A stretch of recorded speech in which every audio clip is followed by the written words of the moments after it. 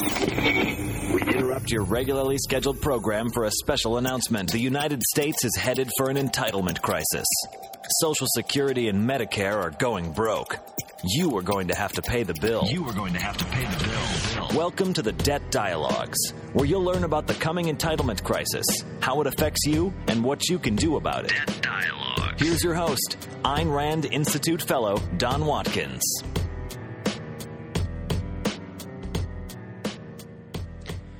My guest today is Diana Furchtgott-Roth. Diana is the former chief economist of the U.S. Department of Labor and a senior fellow at the Manhattan Institute for Policy Research. Diana, welcome to the Debt Dialogues. It's great to be with you. So today I want to talk about the recent protests of fast food workers who are claiming to be underpaid. But first, can you give some background to those who haven't been following the story, who the protesters are and what it is they're asking for?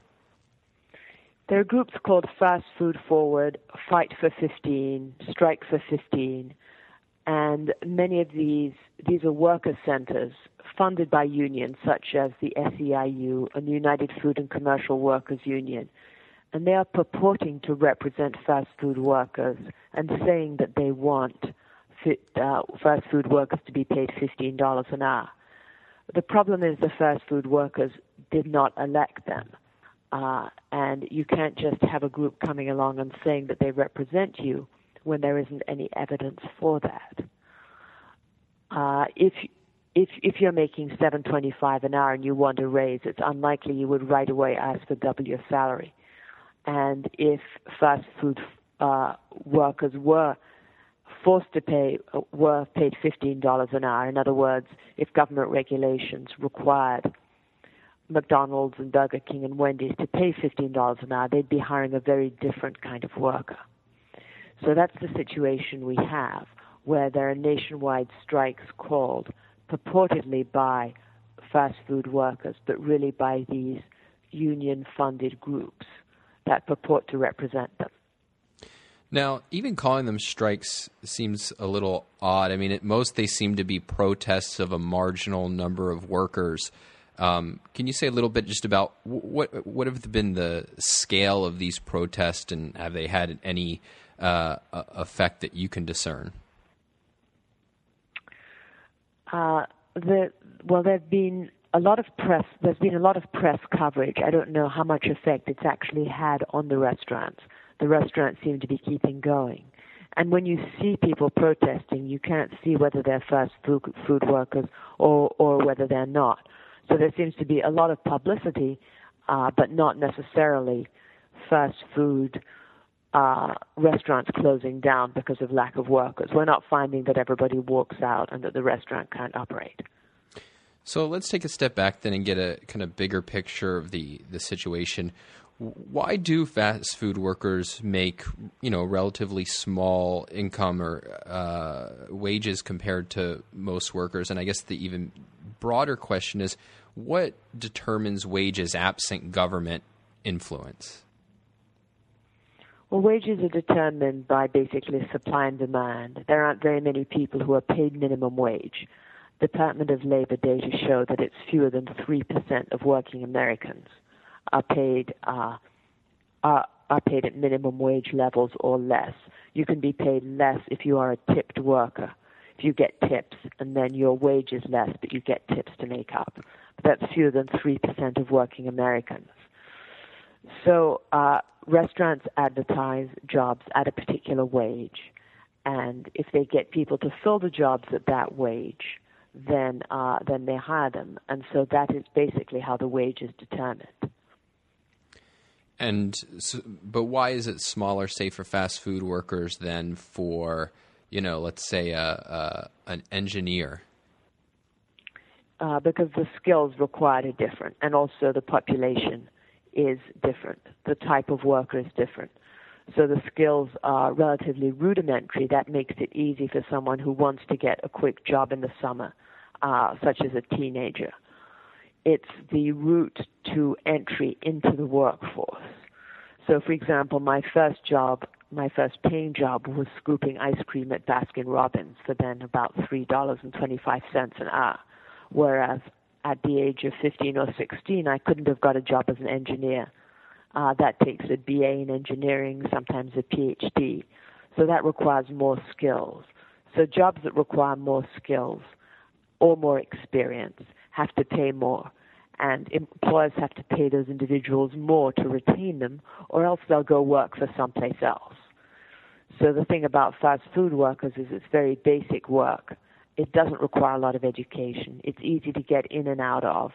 And that's why, on average, each fast food position for a year has 3 different people who work in it. Because someone comes from the summer and then will leave, someone comes and then leaves. There's a lot of turnover as fast food workers get better jobs. Because you're not going to work at a minimum wage job if you can find something better.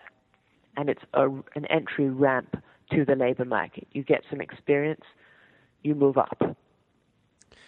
So what goes wrong with raising the minimum wage? The argument that's made is, look, you can't support a family, possibly not even yourself, on minimum wage. So, what's the harm in increasing it? Well, first of all, not that many minimum wage workers are supporting families. The average wage, according to the Census Bureau, the average household income of a family with a minimum wage worker in it is about $52,000 a year. For a family that has a teen minimum wage worker, it's $62,000 a year. And for a family without a teen worker, it's about $42,000 a year. So, first of all, the number of minimum wage workers who are in poverty, or who come from families that are in poverty, are relatively small. There's a relatively small intersection between minimum wage workers and families who are in poverty. There are many more families in poverty than there are minimum wage workers. So even if we increase the minimum wage, it wouldn't solve the problem of poverty. But could you repeat your question? Yeah, that sets up the main point that this isn't an issue of can people live or not. But then the question is, what's the harm in raising the minimum wage? Right. The harm in raising the minimum wage is that then a different kind of people are employed. So if you have to pay $15 an hour, then you hire a different kind of person than if you have to pay $7.25 an hour. Maybe you will get iPads that people can order their food on, for example. Or maybe there'll be more self-service checkouts. You'll have more skilled workers, and you'll have a better combination of technology and labor. You'll have more technology. So that means that the people with skills at $7.25 an hour won't be employed. And that's not fair to them. Because if you have skills at $7.25 an hour, but there's no $7.25 jobs, there's only $15 an hour, then you're basically out of the workforce. You're unemployed. And that's why the teen unemployment rate's about 20%. The African-American teen unemployment rate's about 30%. The youth unemployment rate's about 11 or 12% right now. Those are far above the national averages of 5.8%. And together with the minimum wage, $7.25 an hour, employers pay workers' comp, unemployment insurance, Social Security. That adds up to about $8.25. So if you have skills if the minimum wage is $15 an hour, but you have skills of $8.25 an hour, you're not going to get hired at $15. And if you have skills less than $8.25 an hour, you're not going to get a job in the current situation. So we basically have a law in the United States that if you have skills less than about $8 an hour, you're not going to get a job. You're not allowed to work. And that's really un-American. As President Obama would say, that's not who we are as a country, preventing people, low-skilled people, from working. It would be even worse if the wage were $15 an hour. Now, does a minimum wage generally, are there going to be workers who are going to see their incomes rise rather than find themselves priced out of the market?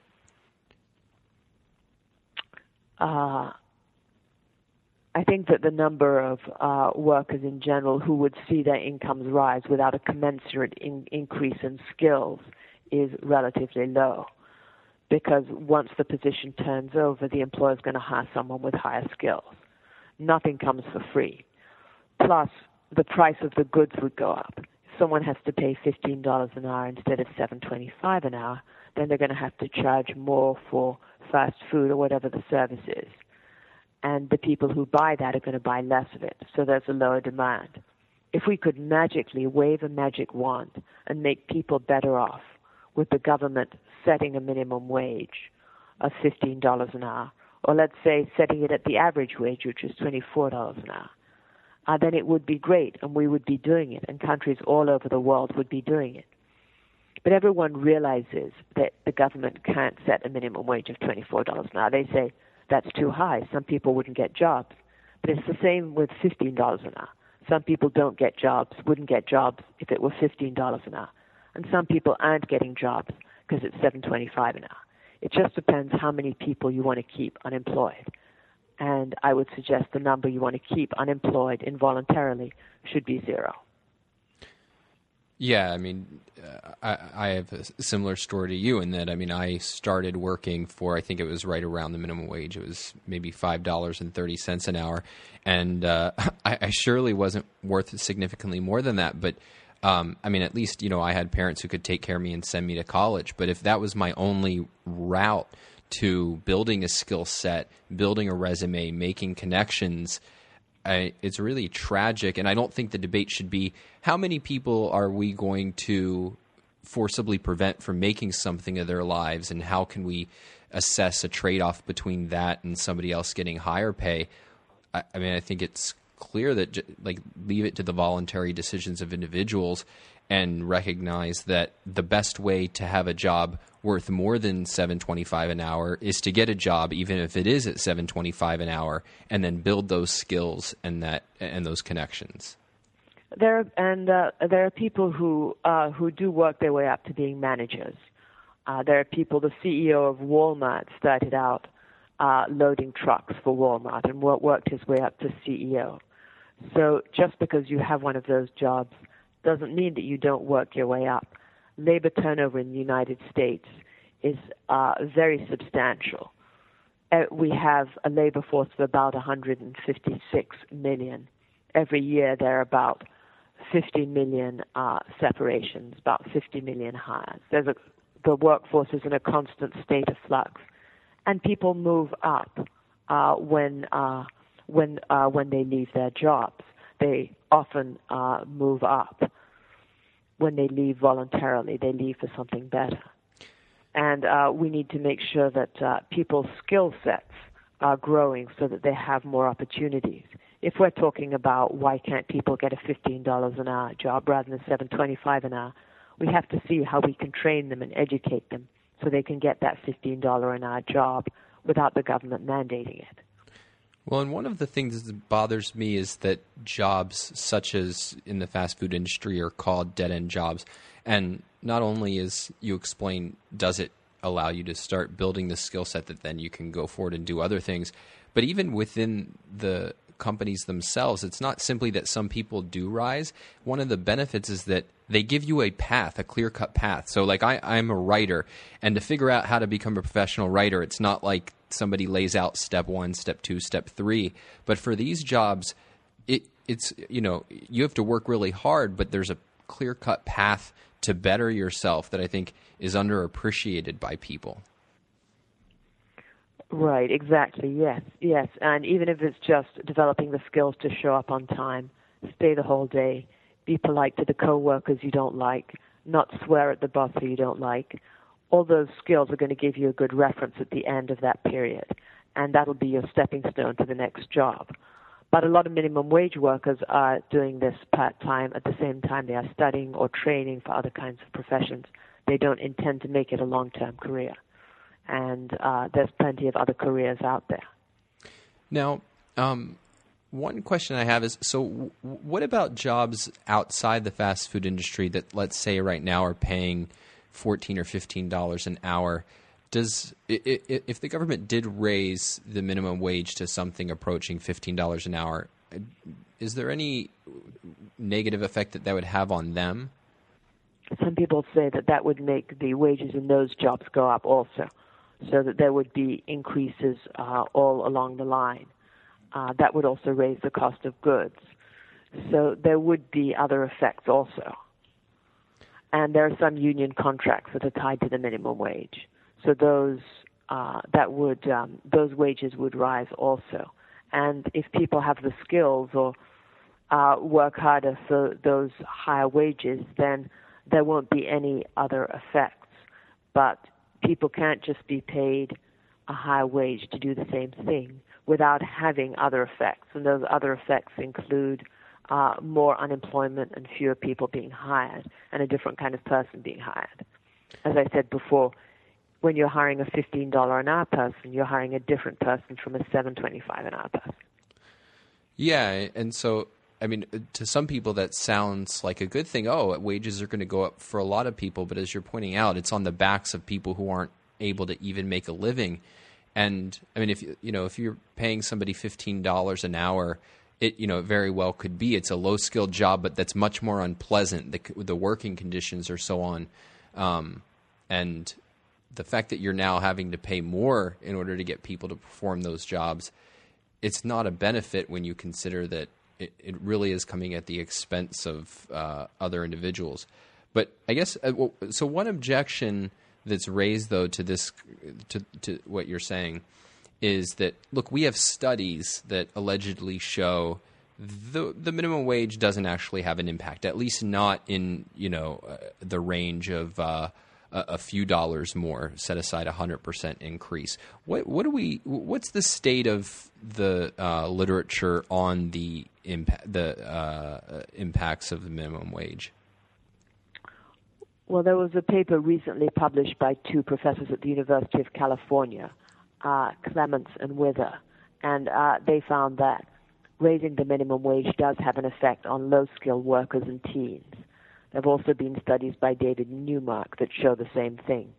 When you're looking at aggregate studies of the whole economy, and you're just looking for something where that affects a very small percentage of the workforce, and with the minimum wage it's 3%, then it's difficult to find an overall aggregate figure. The economy will probably do fine.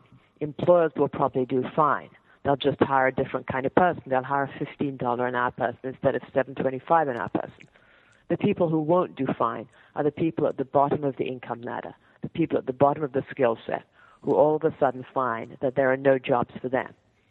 And as an example, one can look at Europe, Spain, for example, where youth unemployment is about 50%, and other countries in Europe where young people just cannot find jobs. And interestingly enough, productivity is probably higher in Europe if you look at output per hour. And one reason for that is when you take all the low-skilled people out of the labor market and you say you can't work, you're just going to be unemployed, and you just have the high-skilled people working, yes, you have an economy that's more productive. But that's not the right way to look at it. That's not the only measure. We need to have an economy and a society where everyone has opportunities both to enter the labor force and to rise within the labor force. I'm a lot more concerned about job mobility. Can the $7.25 an hour worker move up and get a job paying a higher wage without a government mandate? And does he or she have the skills to do that? Are we forcing these teens into high schools with 55% graduation rates? Or are they going to graduate knowing some math, being able to write competently, and having the skills to go on and be trained by an employer for a higher-paying job? And these are the questions we need to be worrying about, rather than artificially, will the government impose wage requirements on employers to force them to pay $15 or $20 an hour? We need to be asking, what can we do so that our teens, when they graduate from high school, get well-paying jobs? What can we do to guide them into community colleges, into high-return professions, where they can get training in computer programming or healthcare services, where they can earn for themselves decent salaries? That's what we need to be asking. And why aren't we doing more about that? Why aren't these demonstrators who are demonstrating for higher fast food for minimum wage workers, are they demonstrating for higher wages? Why don't they go to some of these failing high schools and demonstrate in front of them and say, these high schools shouldn't be allowed because these high schools are going to graduate people who can only earn $7.25 an hour? Yeah, I mean, I think that's a really revealing point. I guess one more kind of counterexample to your view is people will argue, and you'll read this, for instance, in Paul Krugman's work, and but many other people make the point, which is that if we look back at, say 40 years ago or 50 years ago, you would have a minimum wage that adjusted for inflation was, higher than what we have today, and yet unemployment was low. This, standard of living for the general public was increasing rapidly. And so doesn't this show that the minimum wage is one tool for lifting people up at the bottom? We had a much higher growth rate in those days. Right now we have a 2% GDP growth rate. And yes, if we had a 4% GDP growth rate, then the minimum wage increases wouldn't affect so many people because employers would be demanding more labor and there'd be more opportunities to move up. But the increase in the minimum wage that's proposed is very substantial, $7.25 to $10.10, as President Obama has proposed. That's a 40% jump. That's a lot higher than some minimum wage increases have been in the past. And the $15 an hour minimum wage, that's an increase of over 100%. So these are not increases that can really be absorbed by the market without substantial negative consequences. And the negative consequences, as I was saying before, are not to the employers, but to low-skill individuals and teens who will find they cannot get jobs anymore. So I want to turn briefly to the issue of unions. You noted the unions are behind these protests. Aren't unions a good thing for workers? Shouldn't we be happy to see them trying to, do things that are going to bolster their influence? And back to the historical point, weren't they key to making sure that workers were earning more, participating in the progress of the economy? And hasn't the decline of unions been responsible for today's stagnating or allegedly stagnating wages for most Americans? Well, those are a lot of questions, and yes, there are unions that do a very good job for their workers.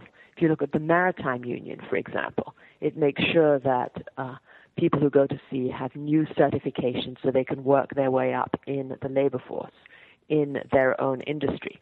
If they're certified for higher paying jobs and more skills, then they can get higher paying jobs when they come back and they go on their next tour of duty. But the SEIU that's demonstrating for the fast food workers, they are not elected by these fast food workers. They want to unionize them, but they are not elected and they're not representing them. Just as the United Food and Commercial Workers that hold the Black Friday strikes for Walmart, they have not been elected either, because Walmart employees have decided they're better off without paying the union dues that go along with union membership. There's union dues that are needed to pay the salaries of the union officials. There's also mandatory payments into union pension plans, many of which are underfunded. There's also the lack of merit bonuses. People have to be paid by seniority, and if you work particularly well, you're not able to get a bonus under many union contracts. Union contracts with Kroger, which are online. We have put them online at economics21.org. Those show Kroger workers are not paid $15 an hour. So here the SEIU is demonstrating to pay fast food workers $15 an hour, but many workers who have union contracts are not paid $15 an hour. But I think that it should be up to worker choice.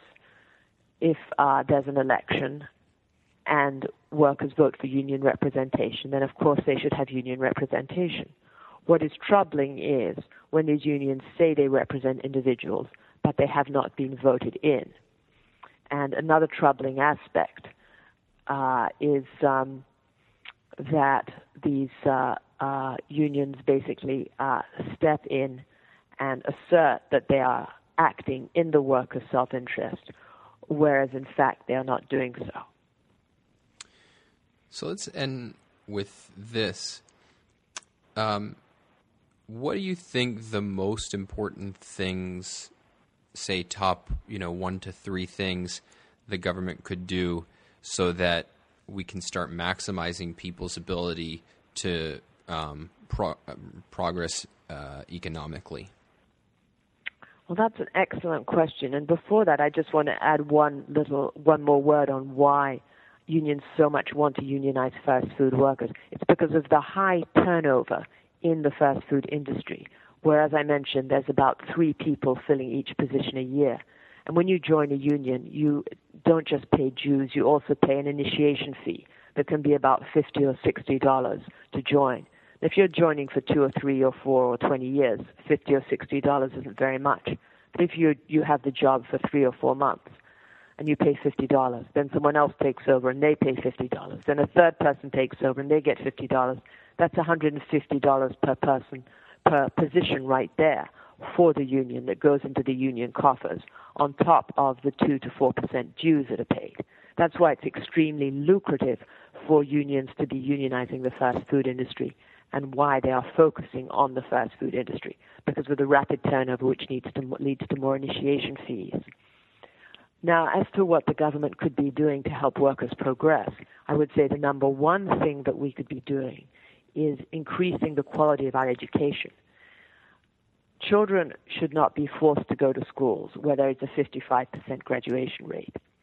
They should be allowed to choose another school. Their parents should be allowed to choose another school for them, as Governor Bobby Jindal has done in Louisiana, where if there's a failing school, the parent can choose another school, and the tax dollars that would go with that child follow the child to the new school.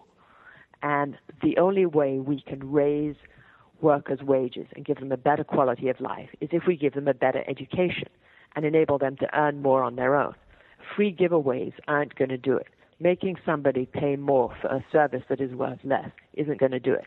The only thing that's going to do it is if the kid graduates from high school with good grades, A's and B's, and then it goes to a college or community college program where they learn a set of skills that will enable them to have a good job. And the good job could be engineering, it could be welding, it could be computer programming, it could be working as a physical therapist or as an occupational therapist. There are innumerable high-skill, high-return jobs where you can get qualified at a community college at a relatively low cost, about $2,500 a year, and graduate with little debt. So we need to be focusing on, first, getting kids to graduate from high school. Second, steering them into an appropriate curriculum at a community college where, if they've completed that, if they want, they can go on to 4-year college with 2 years' worth of credit and complete 4-year college with just 2 years of 4-year college fees, which are much higher, and give them the skill sets to move up in the workforce. We are not doing nearly enough of that, and that is why we read so much about inequality, the need to raise the minimum wage, all those other issues, which basically come from the problem of lack of skills and lack of a good education. My guest today has been Diana Furchtgott-Roth. Diana, thanks again for being part of the Debt Dialogues. Great to be with you. Thanks. So the one thing I would stress from this interview is that we shouldn't be looking at the debate over the minimum wage through a utilitarian lens. It's not a question of a trade-off between creating more unemployment for some people and raising other people's wages and trying to determine, well, how does that balance out? That implies that some people are disposable, namely those without a lot of skills or a lot of education. And then instead, the way to think about this issue is in terms of rights and who has a right to decide what fair pay is. And what we should be protecting is the freedom of employers' employees to voluntarily reach those agreements, to reach agreements that are mutually advantageous. Now, that doesn't mean that we're unconcerned about people's standard of living. On the contrary, it means that we recognize that it's immoral to raise some people's standard of living by sacrificing or reducing other people's standard of living, which is at best what the minimum wage does. Instead, what we should want is a free market that raises everybody's standard of living, where every productive person is able to thrive and prosper better and better over time, including individuals who are starting out at the bottom. They should be free to seek out the best opportunities available to them. Will that sometimes mean starting with limited opportunities? Absolutely. But those opportunities are indispensable for finding and creating better and better ones. And that is what policies like the minimum wage destroy. And so ultimately, it's the supporters of the minimum wage, supporters of giving coercive powers to unions, people who want to interfere with the free voluntary decisions of people in the labor market. They're the ones who cannot claim to care about people's prosperity, their standard of living, their ability to flourish. With that, it's time to bring this podcast to a close. If you enjoy it, please take a minute to review us on iTunes. To learn more, you can visit endthedebtdraft.com. And for the latest, I encourage you to like our Facebook page, facebook.com/debtdraft, and let the world know that it's time to put an end to entitlement exploitation. See you next time. Debt Dialogues is property of the Ayn Rand Institute. Its content is intended for private use only.